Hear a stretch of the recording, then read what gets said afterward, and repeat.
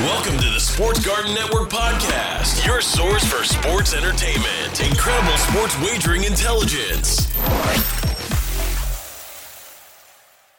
Welcome, sports fans. This is Wagering Week. I'm Tom Barton. That's right. We are Wagering Week. 855, the number 4, GARTEN. That's how you get in touch with us.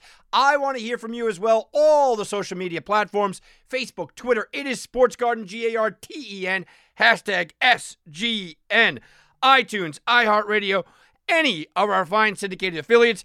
That is how you can get in touch with us, and you can find us all over the place. Guys, I cannot wait for this championship round. And it's funny because in the NFL, you know, it starts to dwindle down, and the attention that we really start to pay attention to the NFL during the week seems to fall away as the playoffs begin, as the division round, from the wild cards to the division round to the championships, because there's less teams. But the week leading into it always kind of, I want to say, gets a little stale in the middle of the week, right? You kind of know what's going to happen. Monday, you're pumped up for what just happened. Tuesday, all right, kind of gets, the pumped up wears off a little bit. Wednesday, Thursday, there's no real injury news. There's nothing really going on. The lines haven't really moved all that much. You sit back on Friday, you go, okay, for the last couple of weeks, I've had a Saturday game, and I don't have anything here. And then all of a sudden, Saturday, you wake up and go, oh, wait a minute, we got a playoff game tomorrow. The excitement level is at an all-time high on Sunday, but leading up to the week, I always found it a little interesting. And when I mention this isn't just about, hey, let's have a sports conversation about the feeling of sports fans. No, I'm talking about it in a context of sports betting as well, because sports betting is not driven during the week. Sports betting during the week of this championship game, you're not going to see a lot of movement going on. You're not going to see a lot of guys making bets. Guys either want to bet it early or they want to bet it late. There's very few guys waking up on a Wednesday afternoon and being like, oh, I forgot to bet this weekend, right? Or waking up on a Wednesday afternoon and going, yeah, you know what? I'll get out in front of this thing. You don't really see that in the middle of the week. So in general, look, normally what you do see is you see very sharp action, very early action coming in during a regular NFL week. You look at everybody going around and you go, okay, well, here's what you do. You try to get that early action, that early Sunday night, Monday morning, bam, you get that. But you always have that Thursday game, or most of the time you have that Thursday game. So Monday, a lot of people are waking up different times, different time zones. They're making bets. So that line shifts from Sunday night where it's released.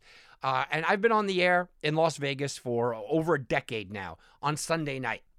East Coast time, I get off the air at 3 a.m. So the lines are already posted. I know that when I wake up in the morning, 4 or 5 hours later, that line's going to be differently skewed. The line's going to look different from 8 o'clock in the morning than it is going to look at it 8 o'clock at night. So Monday is always the day where you see the line move a lot. But you do get some of that on Tuesday because there's a reaction, right? So you get the Monday line move, the Tuesday reaction move. Wednesday's kind of stagnant. Thursday, all of a sudden, Thursday comes out. Well, it's the injury report. And sometimes you see movement there. Friday, well, you got to go through that final walkthrough. And some guys that are questionable, you go through that final walkthrough on Friday. So you do have movement throughout the week. And then, of course, Sunday morning, you have plenty of movement. Well, during these championship weeks, and you'll see this during the Super Bowl as well, there's not that much movement. You saw people jump on right away. They jumped immediately. Bam, I'm going to jump on this. I'm going to take it. That's Sunday night, even Monday. Okay.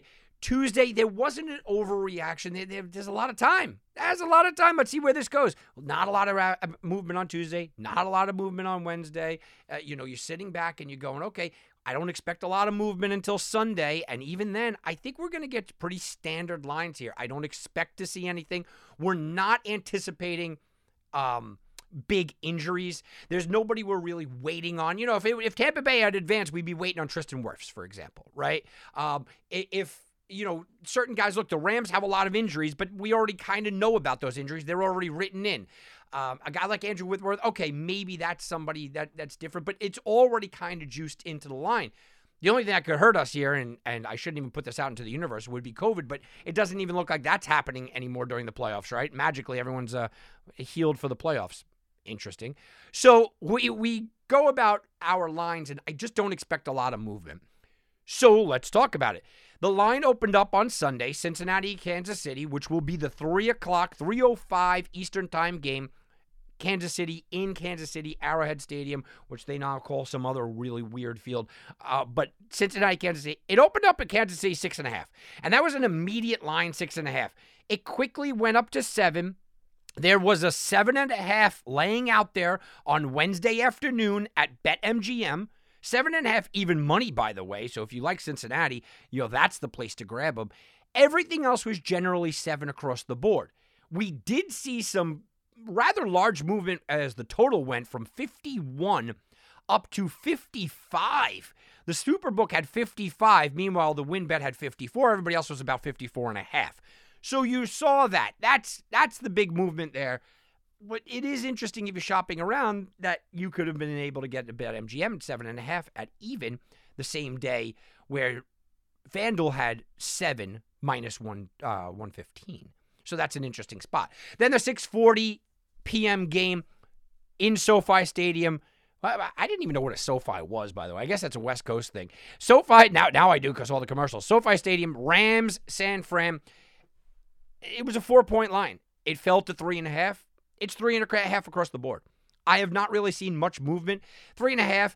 Caesars is given a 105 line. WynnBET's given a 105 line. Other than that, it's been 3.5 pretty much across the board. 47 has fallen down to 46 at Caesars, 46 at DraftKings, 46 at PointsBet, 46.5 across the board everywhere else that I could find. So some interesting line movements when you're talking about the totals where San Francisco is expected to be lower, at least a point lower, in this spot. And Kansas City, Cincinnati, it skyrocketed up. But I'm not surprised. So before we get into the games themselves, which I will get into, let's just look at how I would approach this. Okay, if you're betting on Cincinnati, I'm waiting. Look, I think you can take the BetMGM line at 7.5 and be happy with that. But I do expect late money to come in on San Francisco. San Fran is the team. I'm sorry, Kansas City. Kansas City is the team that everybody thinks is so dominant. Kansas City is the team that everybody's looking at as the Super Bowl champions. Kansas City just had the performance of the ages by Patrick Mahomes. Kansas City is the high-flying team. Kansas City's at home. Cincinnati's the upstart. Cincinnati's a team nobody really knows about. Cincinnati's a fun little story, but does anybody believe in them? Which means I think that the public is going to be pounding Kansas City late in this game. I do think it gets to 7.5 across the board by the time Sunday's game goes off. As far as the total goes, same thing. I think this continues to go up. It's 54.5 in most spots. Like I said, 55 at the Superbook. You can still get a 54 at WynnBET. I think this continues to go up. I think it's going to eventually get to 55. I don't think it goes much higher than that. You might be able to grab a 55.5 out there, but that's something to pay attention to. As far as the Rams and San Fran, a lot of people are jumping on San Fran here. A lot of novice bettors, a lot of just casual bettors absolutely love San Fran for the reason of, they own them kind of thing. I don't expect this number to go anywhere. I don't think it gets to 3. I don't think it falls to 3. Maybe in a spot or two, maybe 1 or 2 books out there will get a lot of action, but I don't think it falls to 3. I don't think it goes back up to 4. There's almost no reason for that. But if there is late money here, again, I expect it on the favorite. I expect it on the Rams. I expect people to watch the Kansas City-Cincinnati game and be, sitting back and going, okay, I'm going to take the Rams here. You might be able to get a 4 if you're a San Fran fan. You might be able to get a 4, but I just don't think so. I don't think you're going to get a lot of movement here. And the same thing with the total. It went from 47 to 46. I think 46 is as low as it goes. We're not going to get it down to 44 here. So maybe it'll drop to 45.5. But I think that game is pretty set. I think we're going to go into that game, San Fran getting more than a field goal, whether it be a half a point or a full point. And I think we're going to be sitting at 45.5 to 46.5 right there. The only thing that I would watch is that Kansas City game, where if you are taking Cincinnati, I think you can get a 7.5. First of all, I just told you where you can get a 7.5, but I think you can get a 7.5 across the board. All right, let's go into the games themselves here, and we'll start it off right away. We're going to start it off with this big game, the Bengals and Chiefs. Look, the Bengals are an interesting team here because they were banged up. They took a different road to get here. And you look at the road that they took to get here, and the road they took to get here is paved with teams that you look at and you go, they were supposed to be something that they weren't. Pittsburgh had a good defense, but they were supposed to be a playoff team. They really weren't, right? And the Bengals had to go through them. The Baltimore Ravens were supposed to be a Super Bowl contender this year. Well, look, they had so many injuries, more injuries than I've ever seen any team ever have. At the end of the year, they didn't even have their star quarterback. And you look at them and you go, okay, they weren't what we assumed they were. The Cleveland Browns were everyone's favorite darling to go to the Super Bowl. Yeah, they certainly weren't what we believe they were at all. Now, the Bengals go out there, and they win a playoff game against the Raiders. But as impressive as that is for the Bengals, overall, does that really skew your mindset? Does that make you suddenly believe, oh, man, they beat the mighty Raiders? Absolutely not. And then you go out there and they beat the Titans. Yes, they beat the Titans, okay? And it was a number 1 seed, and it was on the road. And this is by no means to take anything away from the Bengals, but I want to tell you the trip that they took to get here. Well, the Bengals, beat a division where everybody had a down year. Everybody failed to live up to expectations. Then they beat a Raiders team that kind of backdoored their way in. Nobody really believed that they were a playoff team. Then they beat a Titans team that by all accounts was the worst and the weakest number 1 seed maybe we've ever had, okay? They were banged up. They had terrible quarterback play. Nobody believed in the Titans anyway. So while the Bengals did get here, and impressively so, there is the road that they paved to get here, which was a little smoother than I think people imagine. You could say a lot about the same thing about Kansas City. Kansas City had a division where the Raiders were their number 1, competition. Denver lost Bridgewater. Somehow or another, the Chargers shot themselves in the foot yet again. And the the Chiefs started off so terrible that only the Raiders were ever able to push them. And they beat up the Raiders anyway head-to-head, so it wasn't really a big deal. They get into the playoffs, and then last weekend they beat the Bills, and they beat the Bills in the fashion that they did, elevating their play. The game against the Bengals is the game that we're going to talk about here mostly. But that might be the best regular season contest that they had all year. I think the Bengals are the second best team they played all year. So, there's no doubt to me that the Bengals, the best team they played all season, was probably the Chiefs team, and the same thing for the Bengals. So both of them took different roads to get here, and you could say that the Bengals' road to get here was a little bit easier, but at the end of the day, they're both facing the competition that I think that might have been the best team that they faced all year. Now, the Bengals did hold the Raiders to, who were number 6 overall in passing attack, to just 19 points. So that defense looked good. And then they went out and took on a completely different team because that was a passing team. Then they took on a running team, and they held the Titans to 16 points. That was fantastic at all. Look, they're getting takeaways, which is great. They have 5 in the playoffs, 7 over the last 3 games. That's what they're doing, and that's what they're doing really well. But let's not make the Cincinnati defense out to be anything but what it really is. Cincinnati entered last weekend 25th in defensive DVOA. 25th. Okay, they didn't get a sack or a turnover against Kansas City the last time. So I look at this Bengals defense and I go, I don't know what to make of them. I really don't. I want to believe that they can stop the run. They were the number 4 overall rushing defense with about a month to go left in the season. They didn't look good late in the year.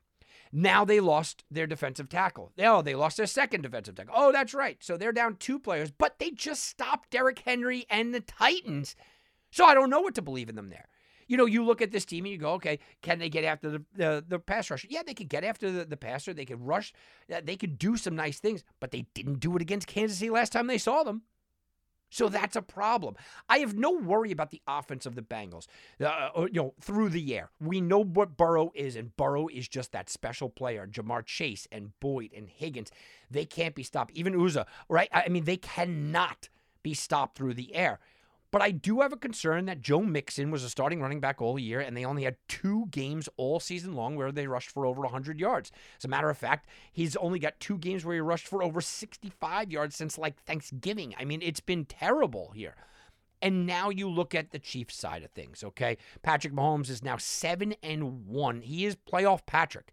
7-1 with 23 touchdowns and 1 interception during the AFC playoff games. I mean, are you kidding me? Let me just repeat that. 23 touchdowns and 1 interception in the AFC playoff games, Patrick Mahomes. Simply fantastic. Simply fantastic here. So I have no worries about Joe Burrow. Joe Burrow's going to go to Ja'Marr Chase. Ja'Marr Chase last game had 266 yards, 11 catches, 3 touchdowns. And now Tyrann Mathieu is going to be out of this game. I have no worries about that. I have no worries about Patrick Mahomes, who's 23-1 touchdown to interception ratio. Kelsey looks good. Tyreek Hill clearly looked healthy. But both of these teams don't run the ball well. And I think that has to be something that we're talking about. Look, Chris Jones had 2 of the 4 sacks that Kansas City had in the first meeting. So they're going to be able to get in Joe Burrow's face. Joe Burrow, who was sacked 9 times against the Titans. 9 times. Joe Burrow, who has ice in his veins because he was sacked 51 times during the year, leading the entire NFL. Yes. So he's going to get pressured. Okay, he's going to get hit. He's going to get sacked. We know what's going to happen to Joe Burrow. Yet I don't worry about this passing offense. I don't worry about Joe Burrow. He's just a different animal. Same thing with Patrick Mahomes. I don't worry about him. But I think that the difference in this game is going to be who can establish the run. The Kansas City Chiefs can't establish the run. Jerick McKinnon is an interesting, gadgety kind of guy. He's a slippery type of dude back there. He's somebody that you look at, and you look at Jerick McKinnon, and you go, okay, that makes some sense. He can have decent runs and decent plays, but he's more of that third down receiver type. He's more of that scat back. I hate that word, but he reminds me more of that than the power back. Joe Mixon on the other side, I just told you all his struggles, all his problems. Cincinnati would love to slow this game down. Cincinnati doesn't want to get into a shootout here. Okay, as much as you have Joe Burrow and you have Ja'Marr Chase, Cincinnati does not want to get into a shootout in this spot. They just don't. I think the line at 7 is fair. I think Kansas City is the better team. Kansas City's at home. Kansas City has the pedigree. But there's something about Joe Burrow that leaves me worried about this line if I'm betting Kansas City. There's something about Joe Burrow.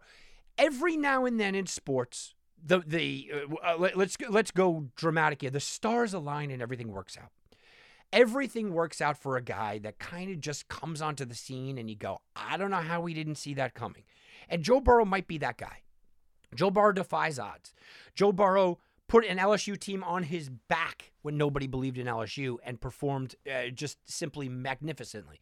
Joe Burrow is that X factor. And we just watched Josh Allen absolutely methodically humiliate this Kansas City defense.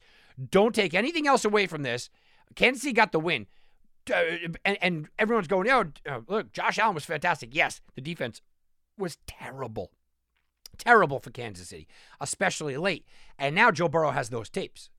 And as good as Josh Allen is, and Josh Allen is better than Joe Burrow, as good as Josh Allen is, Joe Burrow has the weapons that Josh Allen does not have, right? If Gabriel Davis is ripping apart that defense for 4 touchdowns, Ja'Marr Chase is going to have a field day, which he already did. Okay?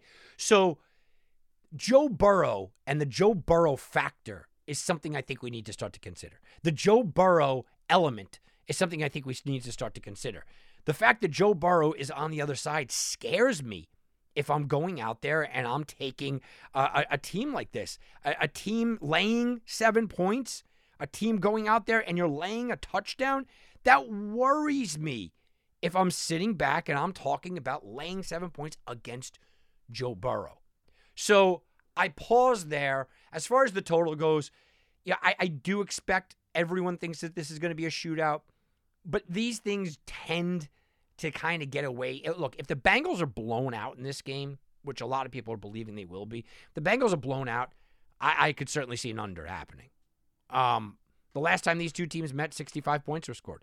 It's hard for me to argue the under, so I'm not going to. I mean, I think I liked it at 51. I like the over, but at 55, it gives me a little bit of pause. So be very careful. Well, one thing I will say is that there are going to be some interesting prop plays. Everything is going to be elevated. Every one of these prop plays is going to be elevated.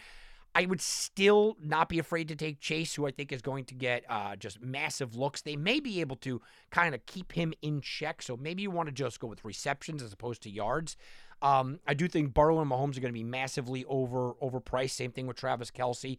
Jerick McKinnon to get into the end zone makes a little bit of sense. And I like the Cincinnati tight end. Look, I think that Casey struggles against tight ends. And you look at him, 6'7", receptions. You might be able to get an over 5.5 receptions for him. I'll take a stab at that. I like the prop plays a lot more than I like the game itself, to be honest with you. All right, let's take a quick timeout. Come on back. Lots more to do right after this, right here on Wagering Week. And now back to Wagering Week with Tom Barton. I'll bet you $20 I can get you gambling before the end of the day. No way. I'll give you 3-1 odds. You're on. What are the odds? All right, guys, what are the odds? Well, look, everybody's talking about Tom Brady and what it will bring. His comments kind of leading to maybe the first real indication that maybe he won't be back. Of course, the sports books are going to jump on this one right away. All the offshores jumped on it, and it's more for fun than anything else. But I do have some odds for you. Will Tom Brady retire? The odds are yes, plus 135, no, minus 170. Incidentally, by the way, these are the lowest odds that I've seen in a very long time. That is, what are the odds? You would have gone broke if you bet against Brady. You would have gone broke if you bet him retiring over the last decade. It seems like it's been like a decade, right? He's 44 years old. I mean, can we say it's been like a decade? At 34, and I don't remember. But at 34, were there whispers like, Brady might be coming to the end? I think so. I mean, you got to think about the generation that we were at and the age we were at back then of quarterbacks, right? 33, 34, that was old. That was old for a quarterback. You didn't get guys in their upper 30s. Certainly, I could say this. I could say with certainty, I remember when he was about 37 years old. I remember very vividly at 37, there was certainly conversation. So I think it's not far to say that a decade ago, you could have probably gone out there and found some people that go, you know what, this might be Brady's last hurrah. I don't think it's crazy to say that a decade ago. Absolutely not. Certainly, I could attest to 7 years ago, and it might be 8, depending on how good my memory is. So we're closing in on about a decade. I do think it's the first real indication that maybe he will go somewhere. Meaning non-football wise. I don't think, when Tom Brady, when I say go somewhere, I don't think Brady's in line to be a coach. I don't think he wants that. I don't think he wants that. I don't think his competitive drive will be fulfilled being a coach. I don't think that Brady is going to be a broadcaster. To me, it's the same reaction that Ted Williams got when he tried to become a coach. There's the famous story, and I'm going to tell it.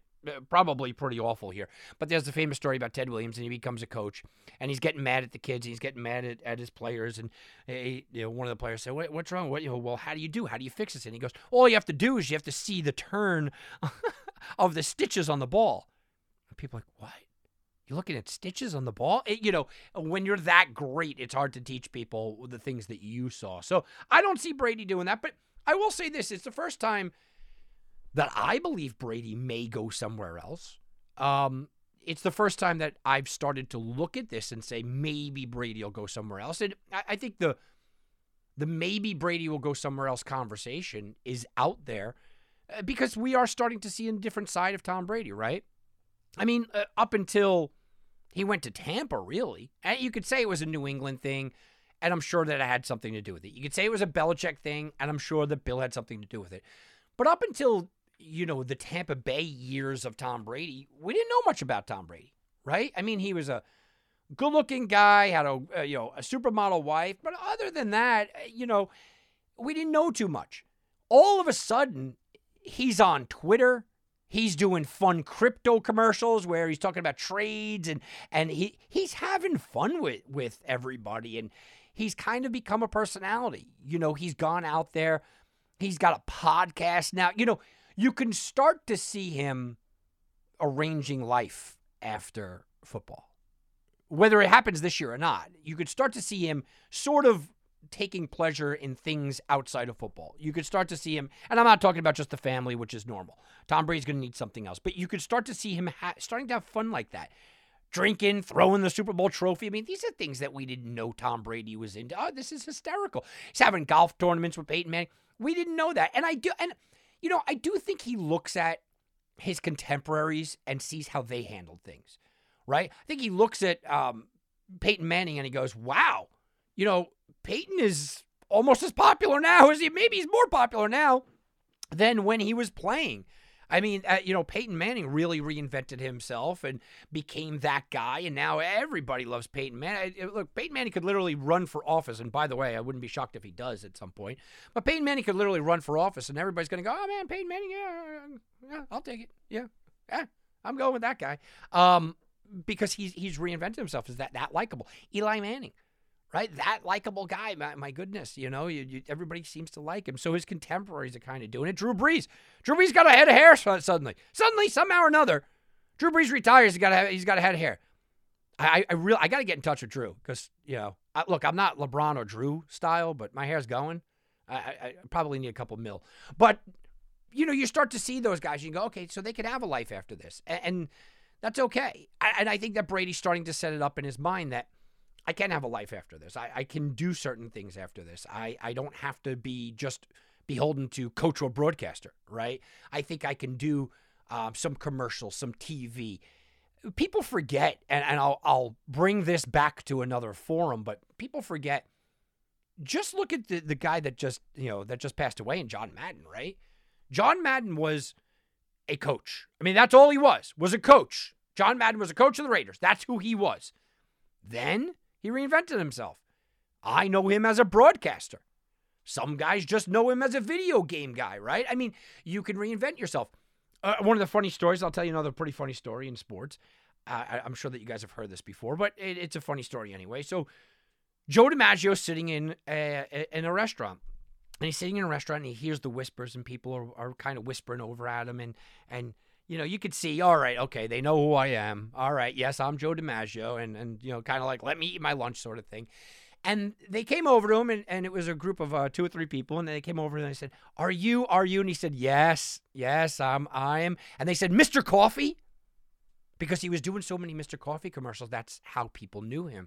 They didn't even know him as Joe DiMaggio anymore. So I tell that story to kind of say that Tom Brady can go into different things and he could reinvent himself, especially with Gisele's backing, go into movies and TV and look at Terry Bradshaw, who he was a football player. Now look at what he's done. Look at Jim Brown. Jim Brown's an actor. I mean, I don't know where Brady wants to go with things, but I think for the very first time, we're starting to see a different side of Tom Brady that would lead me to say, you know what? We may be seeing a Tom Brady that is ready to walk away from purely just getting his head bashed in, right?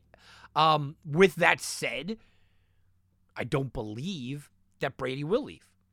I don't think Brady will go anywhere. I think that I have defended Tom Brady for the better part of his entire career, okay? I am not a New England Patriots fan. I've never been a New England Patriots fan, but I respect greatness, and I respect what I've watched in Brady. For you young kids out there, you always had to choose a side. And while I like Manning, I was a Brady guy. You had to choose a side. You were either a Manning guy or a Brady guy. And I like Peyton Manning, but I was a Brady guy. I mean, it's just the way it was. At the time, he was the underdog. At the time, I respected the winning more than the pure numbers. Then it morphed into sort of Brady against Rodgers, right? Which was a ridiculous argument, which obviously, anybody that's listened to my show, I was a Brady guy. So I've defended Tom Brady in a lot of ways. But I will say that to say this, that while I defended Tom Brady, I'm also very aware Tom Brady is a petty guy. Tom Brady is a petty dude, man. Tom Brady is a guy with the perfect life. Great kids, a literal supermodel for a wife, fantastic, career. He'd probably go down as the greatest player in the history of the NFL, certainly the best quarterback ever, most rings, all of this. He lives a charmed, great life, and all he does is go, yeah, remember like 25 years ago, those teams didn't take me, right? So he's a petty guy. So petty guys, and look, we all know them. We all know the petty guy out there, and it is what it is, okay. But what petty guys do often is they kind of want things done their way, right? Tom Brady is a guy that wants things done his way. Being petty Tom Brady, I think he wants the retirement tour.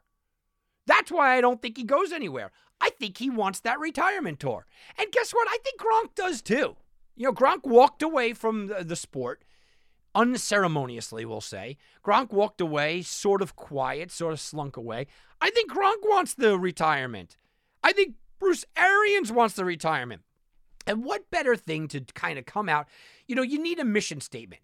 And the Bucs didn't say it this year, but they brought everybody back from last season. They looked at their schedule before the year, and they said, we're going to try to go undefeated. And the sports books put out numbers for the Bucs to go undefeated. Okay? The sports books put out that number in the preseason. Oh, will the Bucs go undefeated? Most people, including me, thought that they were, 17-game season. They're going to win 13, 14, maybe 15 games, right? I had a hard time finding losses on this guy. I said, all right, I'll give one to New Orleans because they kind of own them. Maybe the Rams would be. I had 2-3 games that might be tough, and that was it. That was it. Okay? Well, they went out there, and that mission statement went to hell in week 3 because all of a sudden the Rams beat them in week 3, and that was it. So now next year, the mission statement, I don't think they're going to go, okay, we're going for perfection again, because it's just an unattainable goal for a 45-year-old quarterback and a team that isn't bringing everybody back. But to say, okay, we're going to have the retirement party. Look, guys, I'm leaving. And in every single football stadium, there's going to be tributes to Brady and thank yous to Brady and all things that, guess what? The best player in football deserves. The best player that we've ever seen, he deserves that. And I think he wants it. I think that's his final sort of jab at everybody that passed on him in the draft, and his final jab at everybody that ever doubted him, and his final hurrah, here you go. I think Brady wants that. I think he wants to go out as a champion, obviously. And I think he really wanted to win the MVP this year. And if he had won the MVP, or he did win a championship, I think he might have walked away. I'm pretty sure he would have. But I think he wants one more go where everyone gets to kind of kiss his butt and say goodbye. I think he needs one more shot at that. So I do think he comes back. I'm not laying 170 here on any offshores to say that, because for the first time ever in my entire career, I think maybe he doesn't come back, but I think he will. I think he will come back. I think it's going to be one more time. He's going to have the conversation, well, my wife and my kids, they didn't want me to come back, but I owed it to football to come back one more year. I want to come back one more year. And I think that him and Gronk and Arians all say, you know what, we're going to run it back one more time. This is it. And you set up the Tampa Bay Bucs in a position where they're going to have massive cap space. Remember, Brady's got another year under contract, so he lives out his contract. You go out there, you give them cap space, you give them a plan, you give them a year to kind of prepare. It's just doing the right thing by the organization. I think that Tom Brady wants to do the right thing not only by the Tampa Bay Bucs, but overall just leave as the good guy. And Brady's been the villain most of his life. Most of his pro career, Tom Brady has been the villain. He started out as the underdog, but he's been the villain most of his pro career. And as being the villain as most of your pro career, as any WWE or wrestling fan will tell you, if you're the face, you want to turn heel at least once. You want to feel it, and that's why Hogan turned heel. But there's also the idea, if you're the heel all the time, you want to have that moment in the spotlight where you are the face, where you are the good guy.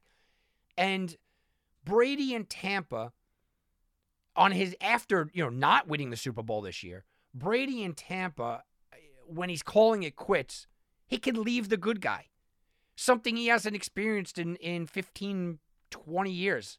Something that he's known that he's the villain year after year. He can leave the good guy. And leaving the good guy also sets up his next career. So I do think he comes back. It's just my opinion here. Real quick, before we go into game number 2, and I'll give you my predictions of the Super Bowl, who I think are going to the Super Bowl also. I do want to mention the other guy, and the other guy is Aaron Rodgers. Aaron Rodgers, after the game, came out, and Aaron Rodgers basically said he's done with Green Bay.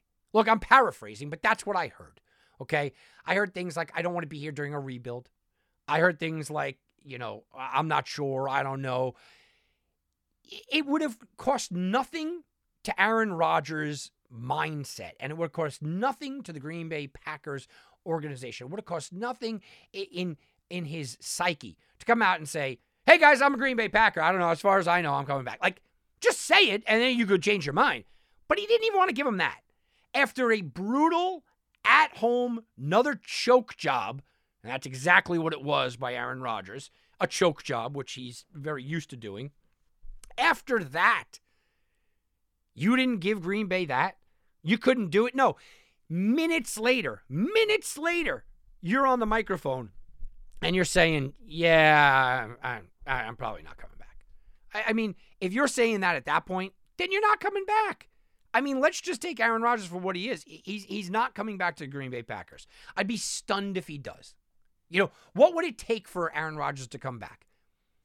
What could possibly lure him back? And I'm asking you guys, look, you guys have an answer for me? Write me over at SportsGarden, at SportsGarden, GARTEN, Facebook and Twitter. I want to hear it. What is it going to take? You know, because this year, everything was in place. He's got a very good running game, two-headed attack. He had Davante Adams, which is no guarantee he's coming back. He had a very good offensive line, a top 10 defense, home field advantage once again. The Green Bay Packers won more games in the last 3 years, and more regular season games in the last 3 years than any other team in the history of the NFL that didn't go to the Super Bowl. He had a San Francisco 49ers team in front of him that barely made it to the playoffs. They were down 17-0. They're not even in that spot. Jimmy Garoppolo threw for like 4 yards, and he completed like one of like 37 passes. I mean, everything was in front of this guy. He still couldn't get it done. And do you think a narcissist like Aaron Rodgers is going to look at himself and say, you know what, I choked another one away? Yeah, I want to come back to Green Bay to show them that I'm not the choke artist that everyone's calling me. I'm not the choke artist. I didn't prove Tom Barton right for the last 10 years. No, he's not. He's going, see, I can't win with this team. Ah, man, it's this team. Terrible, terrible special teams. I got to get out of here. It's only going to reinforce the way that they lost, the manner that they lost, how they lost, all of it. It's only going to reinforce Aaron Rodgers wanting to be out of town. It's only going to reinforce that Aaron Rodgers wants something different. So I wholeheartedly believe that Aaron Rodgers is gone. You know, I completely believe that Aaron Rodgers had already made his decision to be gone. I think that the idea of putting up the last dance gave us a pretty good indication that this is going to be the last dance. Now, he might take Davante Adams, and everyone's going kind of saying, he may take Davante Adams and go somewhere else, but I don't even know about that. The one thing I know about Aaron Rodgers, and I followed his career for a very long time, and anybody that has followed any portion of Aaron Rodgers' career will tell you exactly this. Aaron Rodgers is about Aaron Rodgers, no one else.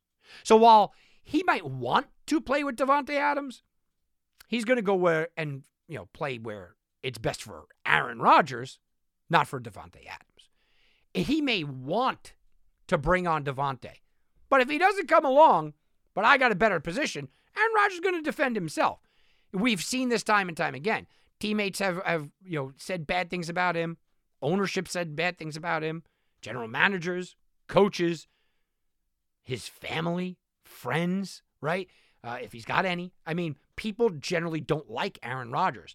So Aaron Rodgers is going to go do what's best for him. I think we need to get out of the notion that Rodgers and Adams are packaging somewhere. They're going somewhere together. Aaron Rodgers is going somewhere. Aaron Rodgers has an opportunity to go rebuild his career in the vein of Peyton Manning. Because it's not that long ago. We all love Peyton Manning, like I said. And Peyton Manning is, on most people's list, a top 3 all-time quarterback. But there was a time that I remember, I lived through, I was on the air for it, where people were going, Peyton Manning's got all these MVP awards. Peyton Manning has all these great teams. Peyton Manning had home field advantage. But Peyton Manning's only got 1 ring. And then Peyton Manning went to Denver. And he set all kinds of records. He looked good. And he got rings. He went back to the Super Bowl. And we forget that. We don't have the conversation anymore about his lonely little 1 ring. Well, Aaron Rodgers got a lot of MVP awards. Aaron Rodgers wins a lot of regular season games. Aaron Rodgers only got 1 lonely ring about a decade ago. So if he goes somewhere else and reinvents himself and gets that ring, he's looking at Peyton Manning type career where we don't even remember that. Aaron Rodgers is going somewhere else. He's not staying in Green Bay. I think that he made that very, very clear. That his future with the NFL is not in Green Bay. His future overall, he wants to leave Green Bay in the dust, guys. Since we're talking about that, let's go bet to the future. We're sending you back to the future. Okay, all right. Bet to the future. Bet to the future. What does it bring us? It brings us to Aaron Rodgers and the odds on what team he'll be playing for next year. I have the odds right here. Let's talk about it right up top. The Broncos are plus 250, Steelers plus 350, Dolphins 450, Eagles 550, Browns 750, Raiders, which is getting a lot of traction, still sitting at 9-1. The Jets are 12-1. Panthers, Saints, and Titans at 14-1. Giants and Seahawks at 16-1. And the Ravens at 20-1. A ridiculous bet on that. That is bet to the future. Yeah, look, I'm looking at this. Look, Ravens is ridiculous. Giants, I can't see him going there. I mean, he could bring Devontae there with Saquon and have something. I just don't see it. Panthers, Saints, I don't see it. Look, the Titans could be real interesting for him. Really interesting for him. I think he's just better off going to the NFC. I really do. I mean, listen, if Brady leaves, how about taking over Tampa Bay? I don't see any stats there for that. Not going to be the Jets. The Raiders make a lot of sense. A lot of sense. I don't know if he would go to the Browns because they don't have the weapons and they're a running team. The Eagles, that I just don't see happening at all. The Dolphins are going to be a no. I think it's the Broncos, Steelers, and Raiders. Those are the three. And I just don't think it's going to be the Raiders. I'm telling you, I think the Steelers are the team. I think the Steelers make a lot of sense. He gets to go there. He knows the complementary receivers that he has. I think I would be looking at the Steelers above all else. That's just me. All right. Let's get into the second game, the NFC Championship game. Look, the big conversation this week is going to be how Kyle Shanahan just absolutely owns Sean McVay. There's no way around it. There's no way to argue it. He owns Sean McVay. They've won 6 straight games, including obviously 2 straight this year against him. But Jimmy G also owns Sean McVay and what they do because Jimmy Garoppolo is 7-0 here against the Rams. And the last 3 times that the Niners lost, C.J. Beathard, Mullins, and Hoyer were the quarterbacks. So when Shanahan has his starting quarterback, whether it be Lance or whether it be Garoppolo, they win. And the philosophy for this game, I am looking at this exactly the way that the last couple of games have played out. And Shanahan has come out and said, look, I want to run it all day. He said, I want to rack up at least 40 yards. I said 40 today. This is a direct quote. The last time they met, I said 40 today because it entails the whole team. The defense has to play that way. The O-line has to play that way. Special teams has to play that way. You have to be good on third downs. We have to get turnovers. It was just really cool the whole way that the team played. We want to rush the ball for more than 40 yards. That's what they want to do. I mean, that's what they want. Guess what? They were able to do it last time. 44 yards, 156 yards on the ground. 44 carries. Absolutely dominated time of possession in both games. Dominated the line of scrimmage in both games. And that's the thing with this Rams team and the reality of what's going on. Look, what this Rams team can do is they could fly all over the field. They're very explosive, but look, they're flashy. They're fun. It's everything what LA is. But you know what you could do to anybody from LA? You punch them in the mouth and you win. Because they are not physical. They are flashy, they're flamboyant, but they're not physical. And the 49ers are physical. They have dominated the time of possession, like I said. Depending on who it was, didn't matter. Garoppolo, Trey Lance, didn't matter. Okay? Elijah Mitchell is going to be a big part of this. Deebo Samuel, who is a receiver, but he also runs the ball, big part of this. And, when they start getting those yardage on the ground, it starts to demoralize this Rams team. That is something to pay attention to. The other thing to pay attention to here is the, defense of the 49ers. The defense of the 49ers is good, but it's not great. I ripped apart Aaron Rodgers for not being able to take control over the defensive backs of the Niners, especially when they lost somebody, but they play big when it counts. The Rams went 16 for 64, that's 25%, on 3rd and 4th downs over the last 5 matchups. So they play bend but don't break, and on 3rd and 4th downs, they step up and they just flat out don't allow them to convert. I mean, it's just that simple. Now, the Niners, during the regular season, they were giving up 310 yards per game, right? I mean, it's not great, but they're solid, right? They're top 5 in yards per game. The Rams, they're getting a lot of sacks, so you know they're going to be living in the backfield. San Francisco's defense, right? They've given up just 16 points per game over his last 7 games. We watched that number be skewed because they got down 17-0. And watched Stafford kind of have his way in the first half, but they came back and they won that game, right? They came back and they won that game. The Niners can beat you physical. The Niners can beat you ugly. The Niners beat the Packers with 6 offensive points, okay? They can do that to you. And this physical team can have a lot of problems when they start to get behind. And I think that despite the 17-0 game that we saw and that comeback, I think that's the big pitfall here. And that's the big thing if you're Sean McVay, if you're a Rams fan, just get a little bit of a lead and take away what this team does best. Make Jimmy Garoppolo beat you is always going to be the conversation. Make Jimmy G beat you is going to be what everyone wants to talk about. Make Jimmy G go out there and make plays downfield that we haven't seen, with any kind of consistency from Jimmy Garoppolo. But that could backfire here on the Rams as well. Because Garoppolo has completed 75% of his passes in both regular season meetings against the Niners this year. So he has a lot of success there. Now, obviously, everything feeds off of Eli Mitchell. Everything feeds off of the run. Of course, we know that. George Kittle can be a big part of this.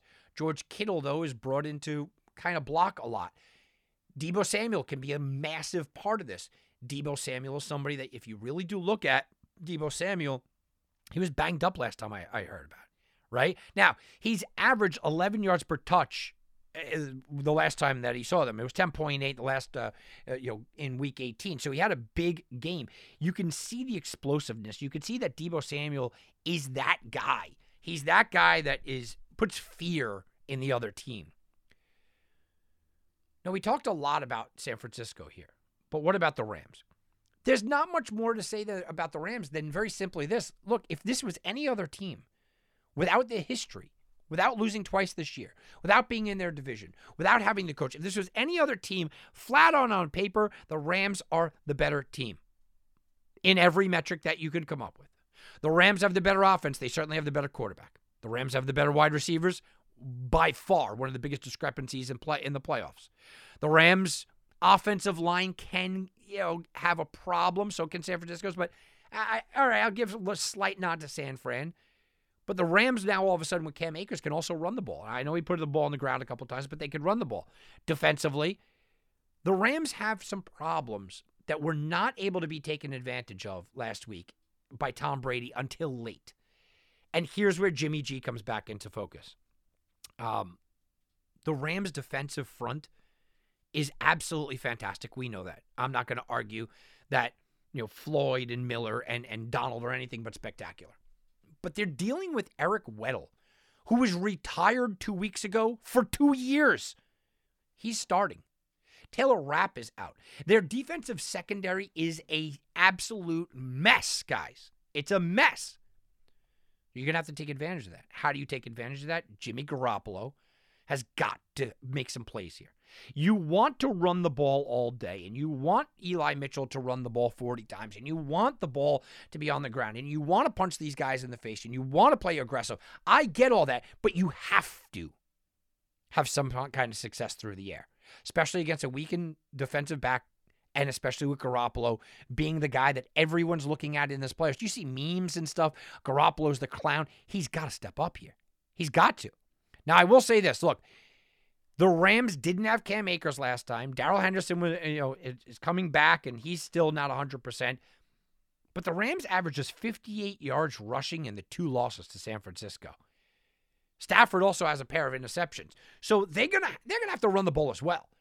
And if the Rams can establish any kind of semblance of a run, this game could be a rout. This game could be an absolute rout. Everyone's going to look at this game, and what we're going to do is we're going to sit back and we're going to really break it down and say the Rams are the better team, but. And I think that is sort of the theme of the playoffs here, especially from a sports betting standpoint. How much do you believe in the but? That right there, that's like a meme that writes itself, right? And I'll tell you, I believe in the but a lot. No, but how much do you believe in the but is really, how I'm finishing this. Because the Los Angeles Rams have home field advantage. The Los Angeles Rams are the better team. The Los Angeles Rams have the better quarterback. The Los Angeles Rams have the best player on the field in Aaron Donald. The Los Angeles Rams have the best wide receiver in the sport in Cooper Kupp. The Los Angeles Rams have everything you want. The Los Angeles Rams should be going to the Super Bowl. There's a but, though. And that but is that Kyle Shanahan owns Sean McVay.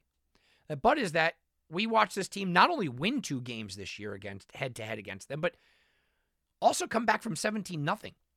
There's also the but that they've won 6 games in a row. There's also the but that San Francisco has almost no pressure.